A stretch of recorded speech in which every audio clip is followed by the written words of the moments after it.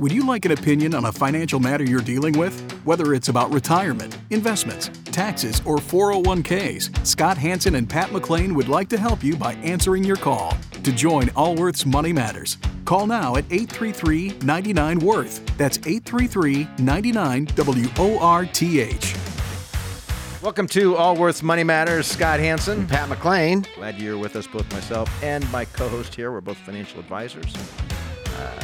Certified financial planner, chartered financial consultant. We spend our weekdays with people like yourself and become your financial advisors on the air as we have our weekend podcast and radio show. We try to help.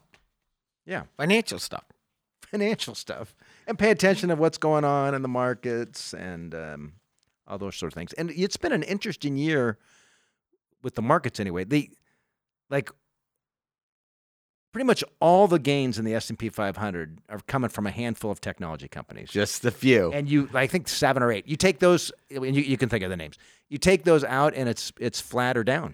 And they used to call them the FANGs, but they've given them a new acronym because some of the companies have actually changed their names. So Facebook went to Meta, and Google went to Alphabet. Yeah, so it's now just so strange. I guess it's to tell people that, well, we changed our name from Hansen McClain to Allworth because we thought the word Allworth better reflected what we did, which was dealing with all of people's worth tax. But from going to Google to Alphabet, they did that a number of years ago. I just didn't. Anyway, that's irrelevant. Different story. But these sort of the markets do these things. It's not uncommon for the market being led by a handful of companies, or you see a downdraft that's caused by a handful of companies, or a certain segment. The mid-cap stocks are doing poorly for a period of time, or the small-cap stocks are outperforming, and the challenge from an individual investor standpoint, and the reason why most investors underperform the indexes over the long term, and there's study after study that show that, right? The average investor underperforms by quite a large margin, percentage points, not like 2, 3, 4 percentage points, which is a large margin. Doesn't sound like a large margin, but when you underperform by 2, 3, or 4, that could be you're underperforming the market by 20, 30, 40%. Yes, it could be substantial. And so instead of your money doubling every 7 to 10 years, it doubles every 15 to 20 years or whatever, right? But the challenge is when investors tend to look at shorter-term performance, like if they're going to, like, I've got some money to invest somewhere, like, where's the best place? And you do some, like, what ETFs are performing the best? I'm not a short-term person, so I'm going to look the last 5 years. What's performed the best the last 5 years? Well, odds are it's going to be that which has just performed the best, that had the best 1-year track record as well, right? That's right. Those things that have just gone up in price. What was in vogue because of overall market sentiment, investor sentiment, political sentiment, right? Momentum. There's always an excuse. Yes. Right? You flip on the TV at the end of the day and you hear about why the markets went up or the markets went down. They stick the microphone and a camera on a variety of people and they give some answers. It's just an excuse. Well, as I have reminded clients, not hundreds of times, but thousands of times, and they say, well, this is doing well. This investment's doing well. And I like to remind them, the mere fact that we can measure it tells us it did well. Because you can't measure the future. You can't measure the future. So when they say it's doing well, like the mere fact that we actually know performance means that it did well. And just because, in fact, it did well doesn't mean it will continue to do well in future. In fact, there are many that would argue exactly the opposite, both from an emotional, psychological, and statistical, that the worse a investment, I'm not talking about individual companies, but I'm talking about broad categories. Broad categories. The worse one does, like a small cap value, mid cap growth, the greater the probability that it will do well in the future. Things have a tendency to revert back to their mean, if you remember your statistics class. They go back to the average statistics class, or if you slept through your statistics class. I love the statistics class. I had a statistics class. And sometimes in college you'd have like the grad students teaching the class. Yes. And that's who I had. And she was a really sweet woman, but But she did not understand statistics. really, Yeah, so I went the first 2 weeks, and then I'm like, this is a waste of my time. So I didn't show up for like 3 weeks until there was an exam, and I came in for the exam, and I remember the woman said, "Oh, Scott, I'm glad you're okay." I'm like, "What are you talking about?" "Well, I hadn't seen you, and I thought maybe something happened to you." And I look at her kind of weird, and anyway, what happened is you didn't I had want to to waste your time. I had to self-taught stats, which probably means I'm not very proficient at it. But I do remember median, and mode. Never did quite understand. But Scott, quite frankly, revert to the mean. I liked statistics because it was okay at that point in time. Just figuring average was okay. Before then, I thought being average was a negative thing. And then you realize, now if I'm just average, I'm all right. It's okay to be average because there's a lot of people below average. Well, I have a 15-year-old, and we're talking about college because it's she's going to enter her junior year, and I had the discussion with her like, well, maybe you can get, and she has foster care in her background, so we adopted her from the foster system. So, we had a conversation like, that's kind of a golden ticket for you. Just less than 3% of kids kids who had foster in the background ever graduate college. So a lot of universities would love to have some. But I said, you need to be careful that you don't go to a school that too hard. I remember taking our son through a tour of MIT, and he's a smart kid, but I'm like, this is going to be work. Well, not only that. I mean, odds are you're going to be below average, and you could be that. There's someone who's bottom of the class or the bottom 10% decile, right? Yeah, that someone lives there. Right, that might be you. What are you going to become, a demotivational coach to your children? You're just trying to be realistic. I don't think I could survive MIT. Oh, of course not. I don't have the patience, the temperament. Of course not. Of course not. Of course not. Thanks. All right. I mean, even our industry, like we have at Allworth, we have a lot of CFAs that work for us, chartered financial analysts. It's really rigorous study. I'm a certified financial planner, but it's a different kind of analysis. It's super in depth. A lot of people fail. There's 3 major exams. Like I could. You'd have to put a gun to my head to do that. I don't have the temperament to. Anyway, we're getting off base on. One of my sons has passed the first class, the CFA. He's the one that went to UCLA. Yeah, sometimes he wants to talk to me about it. I'm like, okay, buddy. Like what? How does that work? All right, let's give out the number and do some calls. What do you say, Scott? 833-99-WORTH if you want to be part of the program. And if you want to schedule a time to talk with us, you can just send us an email, questions@moneymatters.com. Love to take your call. Let's head to Tennessee. We're talking with Adam. Adam, you're with Allworth's Money Matters. Hey, guys. Hi, Adam. Okay? Yeah, we're fine. How are you? I am good. I actually had a question about standard deviation and correlation coefficient, but after that, I think I'll move on to something else. That's all right. Yeah, thanks. Thank you. Yeah, I'm hoping you guys can help me with this. I need some creative thinking because I'm out of ideas. But I was thinking about trying to do something for my son, and you guys may give me some parenting or behavioral advice here as well as your show. So feel free. But rather than have him inherit a pile of assets when I'm dead and gone and likely won't even need them anymore at that point, I was thinking about trying to do something to help him now, and something like buying him his first home. So my question for you is looking for ideas on maybe the best way to do that without triggering gift tax, and ideally without even using up any of my lifetime estate tax exemption, although that may be an impossible puzzle to solve. So are you married? Curious if you had ideas. Yes, I am. And how many children do you have? We have 2. My son is 21. He'll be graduating from college and getting married around this time. Wow. Next year, and daughter is 18 and just going off to school, and I would likely be doing the same thing again for her. This is easy. And approximate size of your net worth, like if we sold everything and put it in about $8 million. Okay. A couple million in a paid up home, and maybe 2.5 in retirement, 3.5 in brokerage accounts. a couple million in a home in Tennessee is probably a pretty nice home in Tennessee, I'm guessing. Nice home. Like a in couple million in Franklin, Northern California Williamson County area. might be, it might have people shooting up in front of your lawn. Where in Tennessee is it?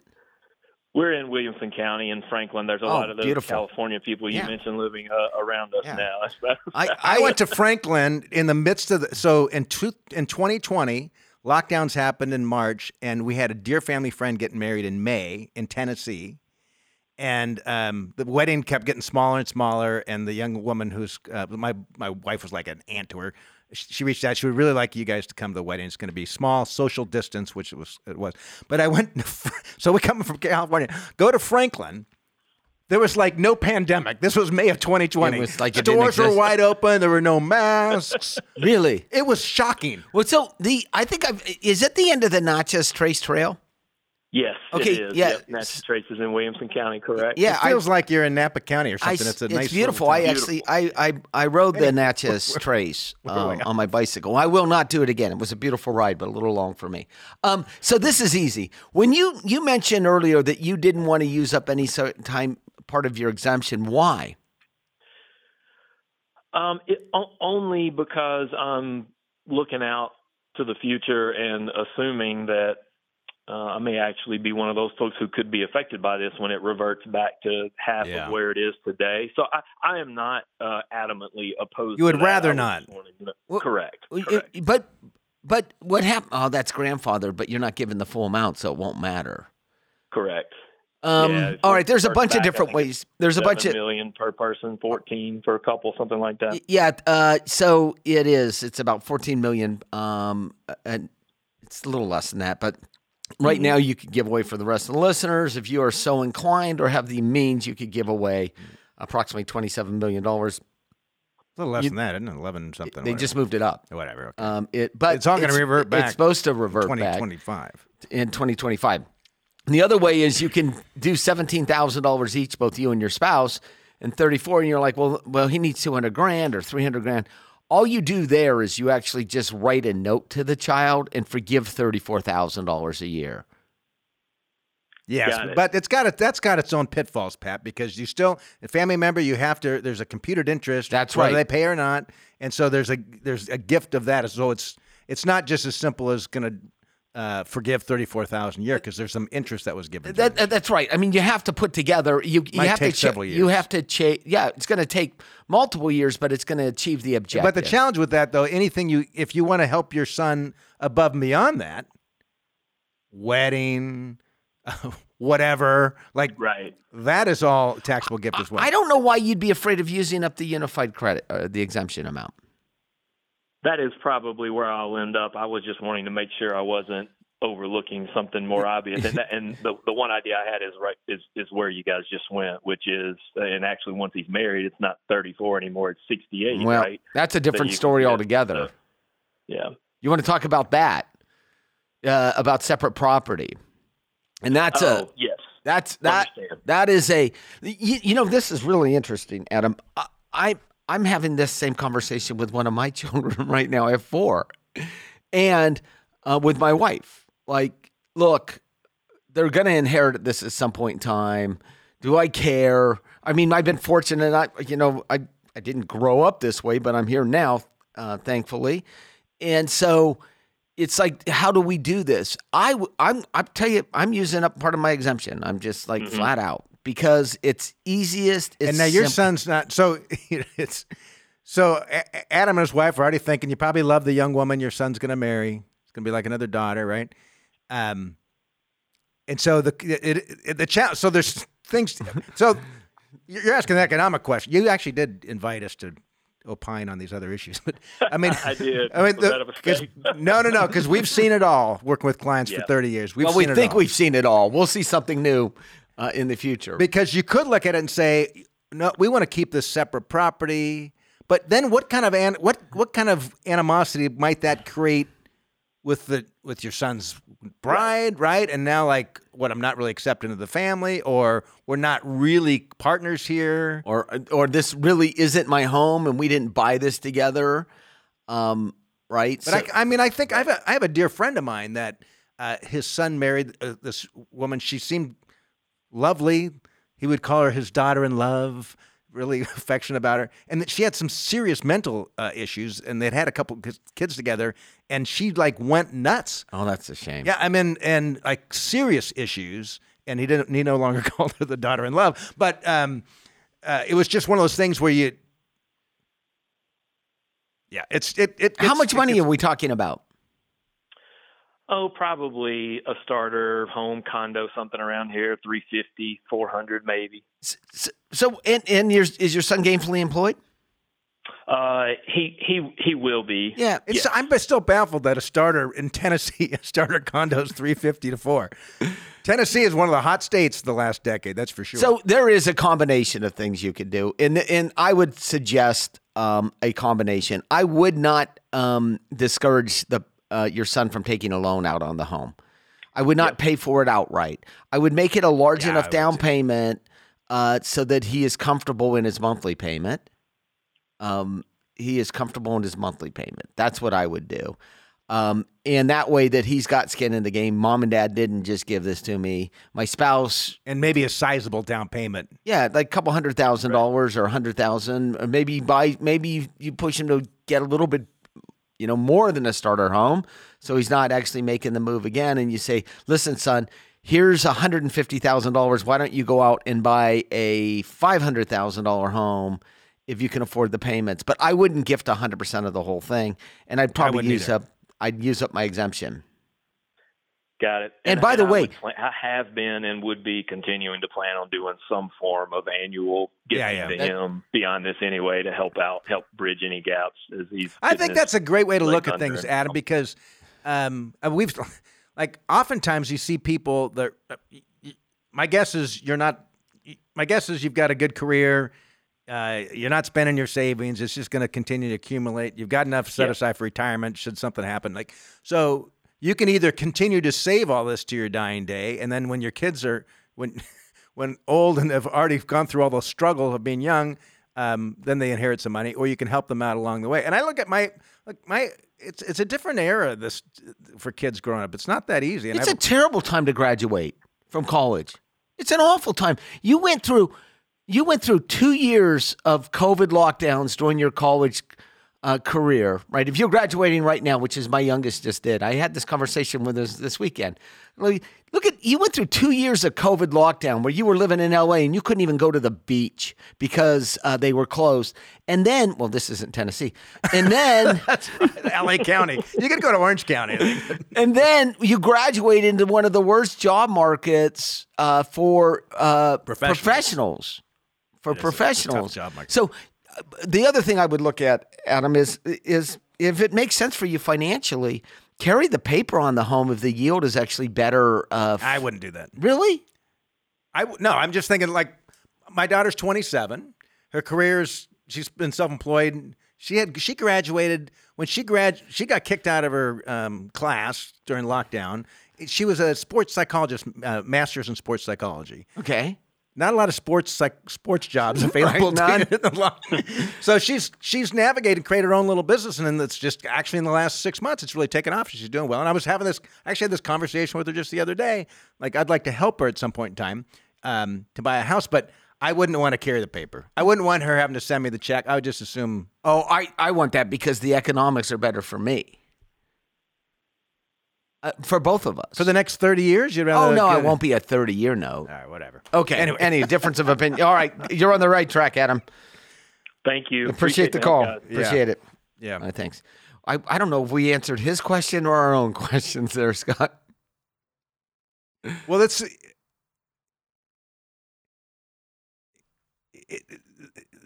things there's no easy answers to any of these. And we all have different families. You have different values and different perspectives. You have different relationships with your children. You have different relationships with all your children. And there's some people I remember my mother-in-law, Christmas time, and if she spent $142 on one of her kids, she had to spend $142 on the next. I mean, to the penny. She wanted to make sure she never showed favorites. And other people, I don't even view it that way. Every kid's different. Money's just one thing. And yes, there's a lot of different things there, and I don't know. Let's continue here. Let's go to Washington, D.C. We're talking with Ken. Ken, you're with Allworth Money Matters. Hi there. Hey, Ken. Thanks for taking the call. Yeah. Yeah. So I'm wondering what the best way to deal with excess proceeds from the sale of my home, especially given that the home I'm moving to, I'm actually assuming a VA loan at 2.25%. Oh, So that is. I know. And were you? They were still you have those loans? You can assume a VA loan. Were you are you eligible? I'm not a veteran. Okay. I'm not active military. However, this is a family sale, and for one factor or another, my family member won't be looking to use their entitlement. Thank you. It's it's very much a asset for me, right? Thank you. Wow. And for the rest of the listeners, what happens is right now, it is a big thing in the resale market that if you have a low interest assumable loan, and in fact, there are websites that are dedicated to houses that are for sale that are low interest. And if it was many of the government-backed loans, Fannie Mae, Freddie Macs, the veterans, this is for the rest of the listeners, many of these loans are assumable.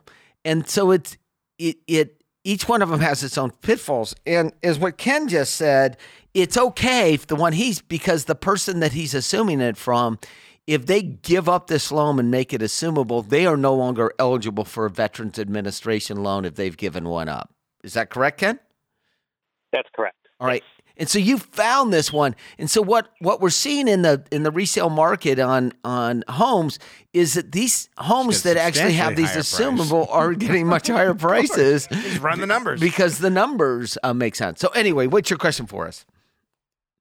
So just generally, like, this is a big chunk. I don't plan on putting any more into the loan, right, than I need to. Yeah, that's right. Not in this market. Proceeds. Exactly. And so I'm like, okay, what's the best way to handle this sum of money? I already have. How old are you? Maxed out. I'm 30. I'm going to be 32 soon. And what's I maxed out all my? Yeah, go ahead. Oh no, you go. You max out your 401k and all that other stuff. 401k, backdoor Roths, mega backdoor Roths, 403bs, 457s. Of course you do. Of course I'm trying to go through the list. Yeah. And do you have children? You have children? You know, I just had a first child, and I haven't opened up a 529. So I haven't got too much. How large a mortgage are you going to have? It's about $600,000. Okay, and you've got $500,000 is from the proceeds of the sale of your home. Yes, roughly. And your career, are you? I mean, pretty confident that things are just going to continue on, or if not better, for the next 10, 20 years? I think so, yes. And are you able to make the payments pretty easily on this $600,000 loan? Yes. Okay. Now, this is interesting because this is going to revolve around your risk tolerance. He's 32. This is going to revolve around your risk tolerance and how patient of an investor are you. So give us some background. Markets go up, markets go down. Your feeling about that? I'm generally just all in. You know, my equity, my portfolio is basically 100%, like, you know, S&P, and then maybe like 80% S&P, 20% small caps. Okay. Just keeping it simple. What do you think you should do?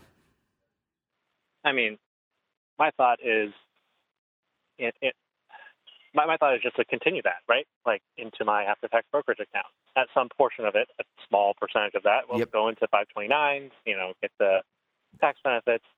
The one thing that I haven't ever done is kind of invest such a large sum at once. Okay, so here's a couple of things. Yes, so the 529, and you've got an HSA available to you? Yes, and I max that out. And you're maxing out the What do you HSA. have as far as cash or brokerage account now? Assuming Assuming this is done, what will you have in cash and brokerage account? Oh, if it goes into a brokerage account, then right now I'm about like $850 in the brokerage account. And then, so plus the proceeds of, I think. You already have. Wait. Let's wait. Maybe try. You you already have $850,000 saved in a brokerage account, not counting the proceeds from your house? Not counting the proceeds. Was any of this money gifted or inherited? I think over the years, about like $50,000 or so. Okay. And family income approximately?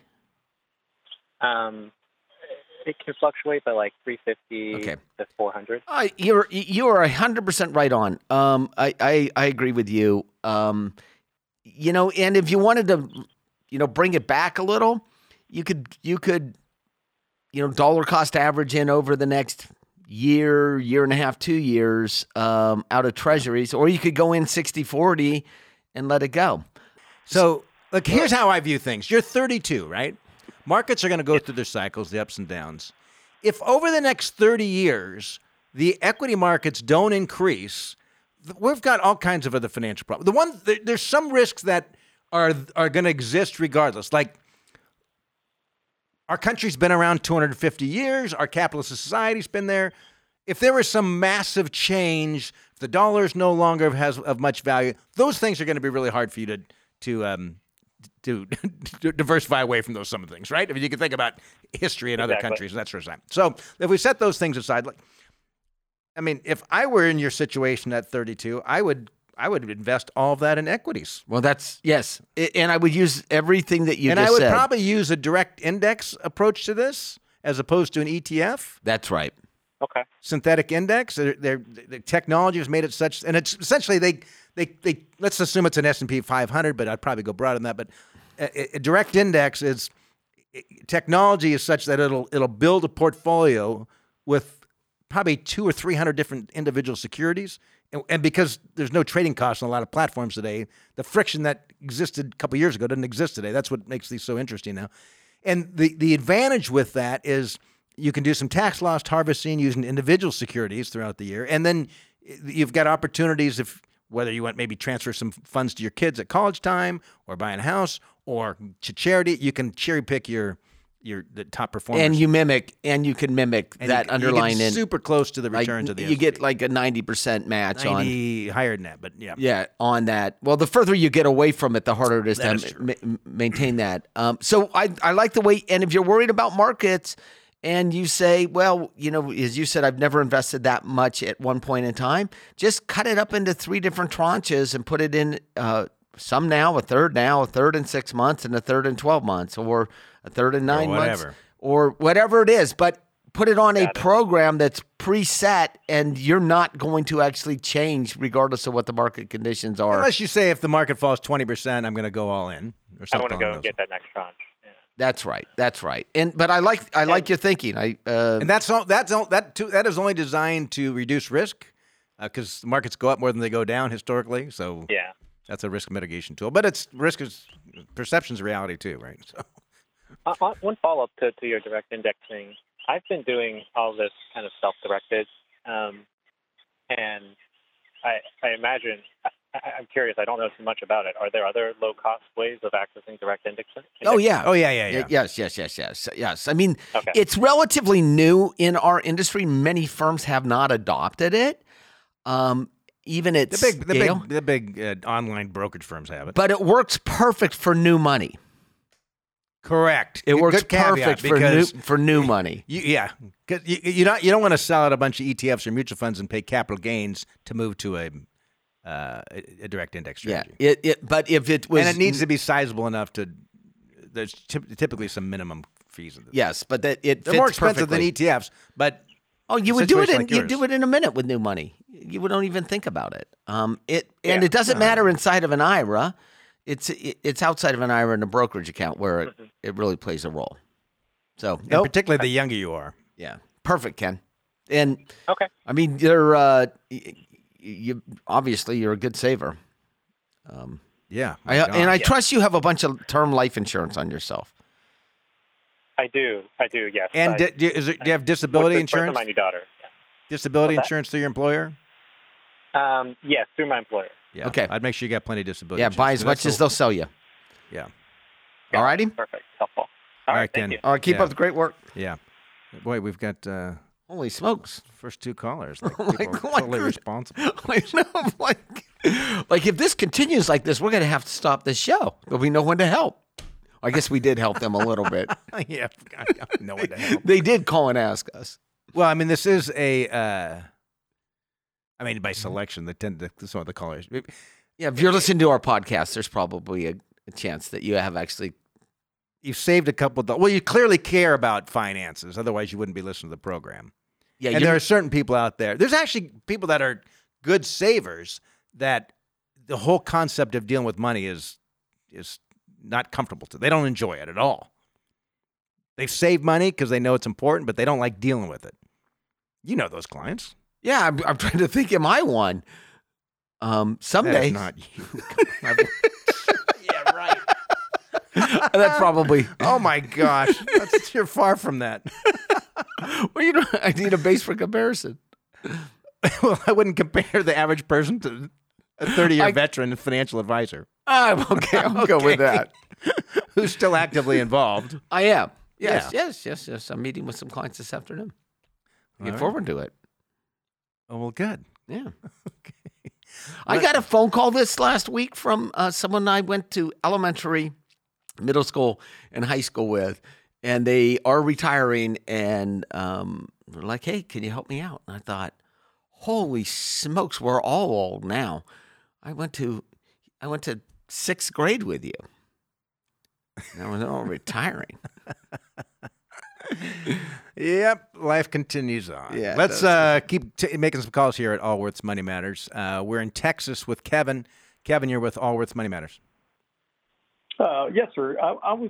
My wife and I, we were due to retire. Well, I'm retiring in August, and I'll be 59 and a half. I'm just wanting to know kind of what vehicles to put. I've got about $560K in the 401K, and in one 401K, and I have another 401K with about $50,000 in. I was just wanting to know, what would you recommend to be a better avenue to put that money in, so that I don't need it right away, because I do have a pension, but I just want to make sure that, down the road when I do get ready to take it, what would be your best suggestion? Kevin, when do you think you might want some money or need some money from this 401K? Probably not for probably 5 years. And what would be different in 5 years? If you have, you've got a pension, you said. Is the pension? I do. Is the pension going to replace a good chunk of what your salary's been? It will. How much is a percentage? Probably 60%. Is your home paid for? It is not. We have a very low mortgage, and we have a 2.75% interest rate, so we want to keep it that way. Yep. And is your spouse good? Does your spouse work? She does work, and that's kind of what I'm anticipating. In the next 5 years, she will be retired as well. Or she won't earn a retirement, but she also has 401ks that we can pull from. How much are in her 401ks? About 100. And how is your 401k allocated today? It's very aggressive. I've got a lot into the S&P 500, so that's definitely one thing I need to do, is pull back from the aggressive side. Maybe not. And when you say it, like as a percentage of this, approximately 610,000, how much is in stocks or equities? In stock itself? Yeah, or equities, the S&P 500. Now, the S&P 500, probably, I'm looking at it, it's about 300, right at 400,000. I don't think. And where's the rest? Yeah. The Mid-cap. rest is in target funds, like 2030 target funds. Okay, so there's equity in there as well. Yeah, there's not much I'm not- equity in there. Target date funds were great when you're younger, small account balance. I'm not a big fan as you get older, just because one, you have no control of the allocation internally, and secondly, when you want to do a withdrawal, you can't go in and say, just give me the bond, or just sell me some small cap, or you're stuck kind of selling across the board. But And you said it's in a 2030 fund. So that's pretty Yeah, much it's all a- bond. so once you hit 59 and a half, there's really no advantage a 401k has over an IRA. Matter of fact, one could argue that you're going to have greater advantages in an IRA rollover, because With an IRA, your investment options are unlimited. You can choose your provider. You can set up things so you get a monthly check if you want a monthly check. When it comes time to require minimum distributions down the road, it's just a little easier to deal with. The downside is your cost could be more if you're not great at figuring out those sort of things, and you could be sold some crappy product by an unscrupulous person or an unsophisticated person who doesn't know better. So you could make some greater investment mistakes on your own than you probably would within your 401k. If you're before 59 and a half, if you're 55 or older when you leave your employer, you have access to those dollars before 59 and a half. There's nothing magical about 59 and a half any longer. But you're already going to be 59 and a half. As long as you leave them in the 401k. Yes. Once you move but into you're the going to IRA. be 59 and a half. Yeah, anyway. so I actually don't think you're too aggressive at all. And the reason is, look, you've got that pension coming in. It's going to replace 60% of your income. You're eligible for Social Security. And you think how much capital it would take to generate that? That's a lot of money. Think of that as fixed income. That's exactly. And then you look at what your Social Security, which you're eligible for at age 62, whether you decide to take it or not. You may actually decide to put that off for a little bit and start a distribution from your IRA in order to put off Social Security. But there's lots of factors that go in there. So I'd roll it over into an IRA, and Kevin, if you've historically had quite a bit in stocks, if the ups and downs don't bug you because you've got many years to go, Right. I would make the argument if you're look, the allocations are really based upon two things. One is your time horizon. That is, how long before you need the money. Now, if you said that you needed a big chunk of this because you wanted to buy a new motorhome a year from now, well, that's a very short-term time horizon. Would say, let's make sure we're in something pretty liquid, something stable, so that when it's time to buy the motorhome, the cash is there, right? But if we're talking about it's not for 5 years before we're going to start taking some income from it, well, now we say, okay, well, we're going to need some money in 5 years, but the majority we're not going to need for 6 years, 10 years, 15 years, 20 years. Long time. So that's the first thing, the time horizon. You've got time on your side here. The second is, and just as important, it's how much ups and downs you can personally stomach without it driving you nuts. It's always, no one likes when values go down, right? None of us like it. Sure. But it's, if you can withstand those ups and downs, you get compensated handsomely over time, which is what's happened in your 401k over a long period of time. So if you can come intellectually to the point of saying, I know I don't need the money anytime soon, number one. Number two, I know over the long term, stocks go up much more than they go down, and I'm got confidence in the future, then we would recommend remain a pretty aggressive allocation. Okay. So and I know this is like a taboo word, but what do you think about annuities? Are those You've got one. Good? No, you've got one. Well, that's true. I do. You're right. In my pension plan. Yeah, you got one in your pension plan. That's an annuity. Annuity is the stream of payments. I wouldn't buy a commercial annuity here. Not in your situation. Yeah, it's, and they sell these indexed annuities because they tell you don't need that. About the downside. There's a cost to that downside. That risk didn't just disappear. When people talk about, well, indexed annuities give you a downside, you're like, yeah, they certainly do. But there's a cost, and their cost is that you're going to cap your returns, and it's expensive, regardless of how they return vary. over the long term. Yes, so assuming the markets have a normal future. But you have no business. You don't need an annuity. It would be silly for you. In fact, I would make the argument that your portfolio. How much will your pension be on a monthly basis? About $3,800. Okay, so can you live comfortably on just that pension? Well, his wife's working still. And your wife working? Oh, absolutely. Okay, I would make the argument that you push your portfolio even a little bit more aggressive to 75% equities or 80% equities because of the size of that pension. If I did a net present value of that stream of payments of that $3,800 a month based upon your life expectancy, a normal life expectancy between you and your wife, it's in the millions of dollars. Someone set aside all that money for you to provide a stream of income until you and your wife's, assuming you're taking a joint survivor, until you and your wife's final day. how much money would I actually need to set aside in order to actually fund that $3,800 a month? And you're like, well, geez, Pat, I could do the calculation. My guess is it's $1.6 million. No, 3.8%.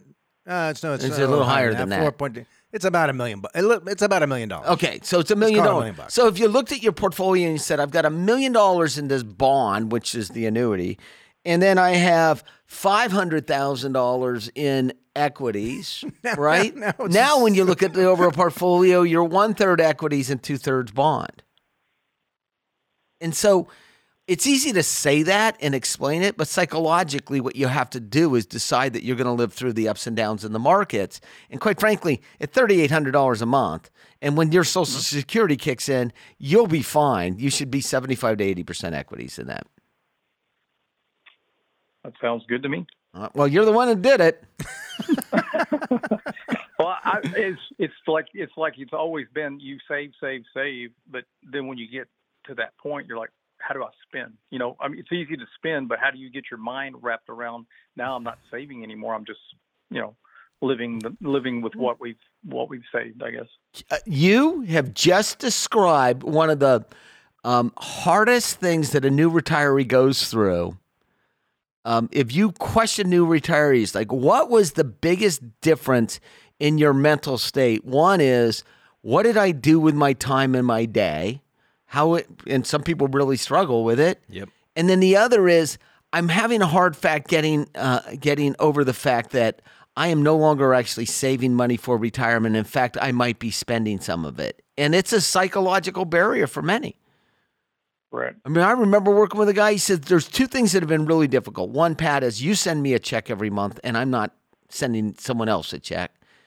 And the other is, I have been to a grocery store more times in the last 6 months than I have in the last 30 years.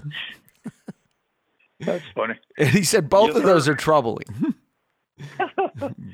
Both of them. Oh, absolutely. And I appreciate the insight on the annuity thing, because that was one thing I've been hearing a lot about. If you had no pension, and frankly, if you had a lower risk tolerance than what appears you've got, then and maybe. I think we haven't recommended them in years just because 20 years ago they were better products than they are today. Buy treasuries.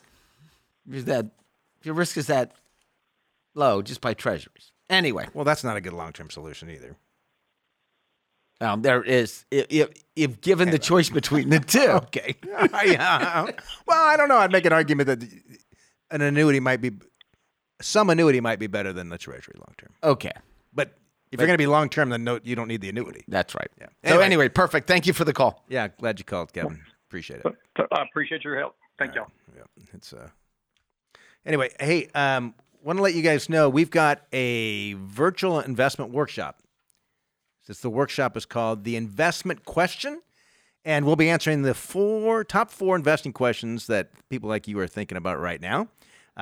It's a virtual thing, so you don't have to worry about going in person, but you're going to learn how to generate income in retirement, how to make the most of cash on hand, some of the key facts about the Secure Act 2.0 that had some changes to retirement stuff, and Roth conversions, and also some strategies about asset allocation and diversification, that sort of thing. So it's June 20th and 21st at noon and June 24th at 10 a.m. Again, June 20th and 21st at noon. Sorry, these are Pacific times.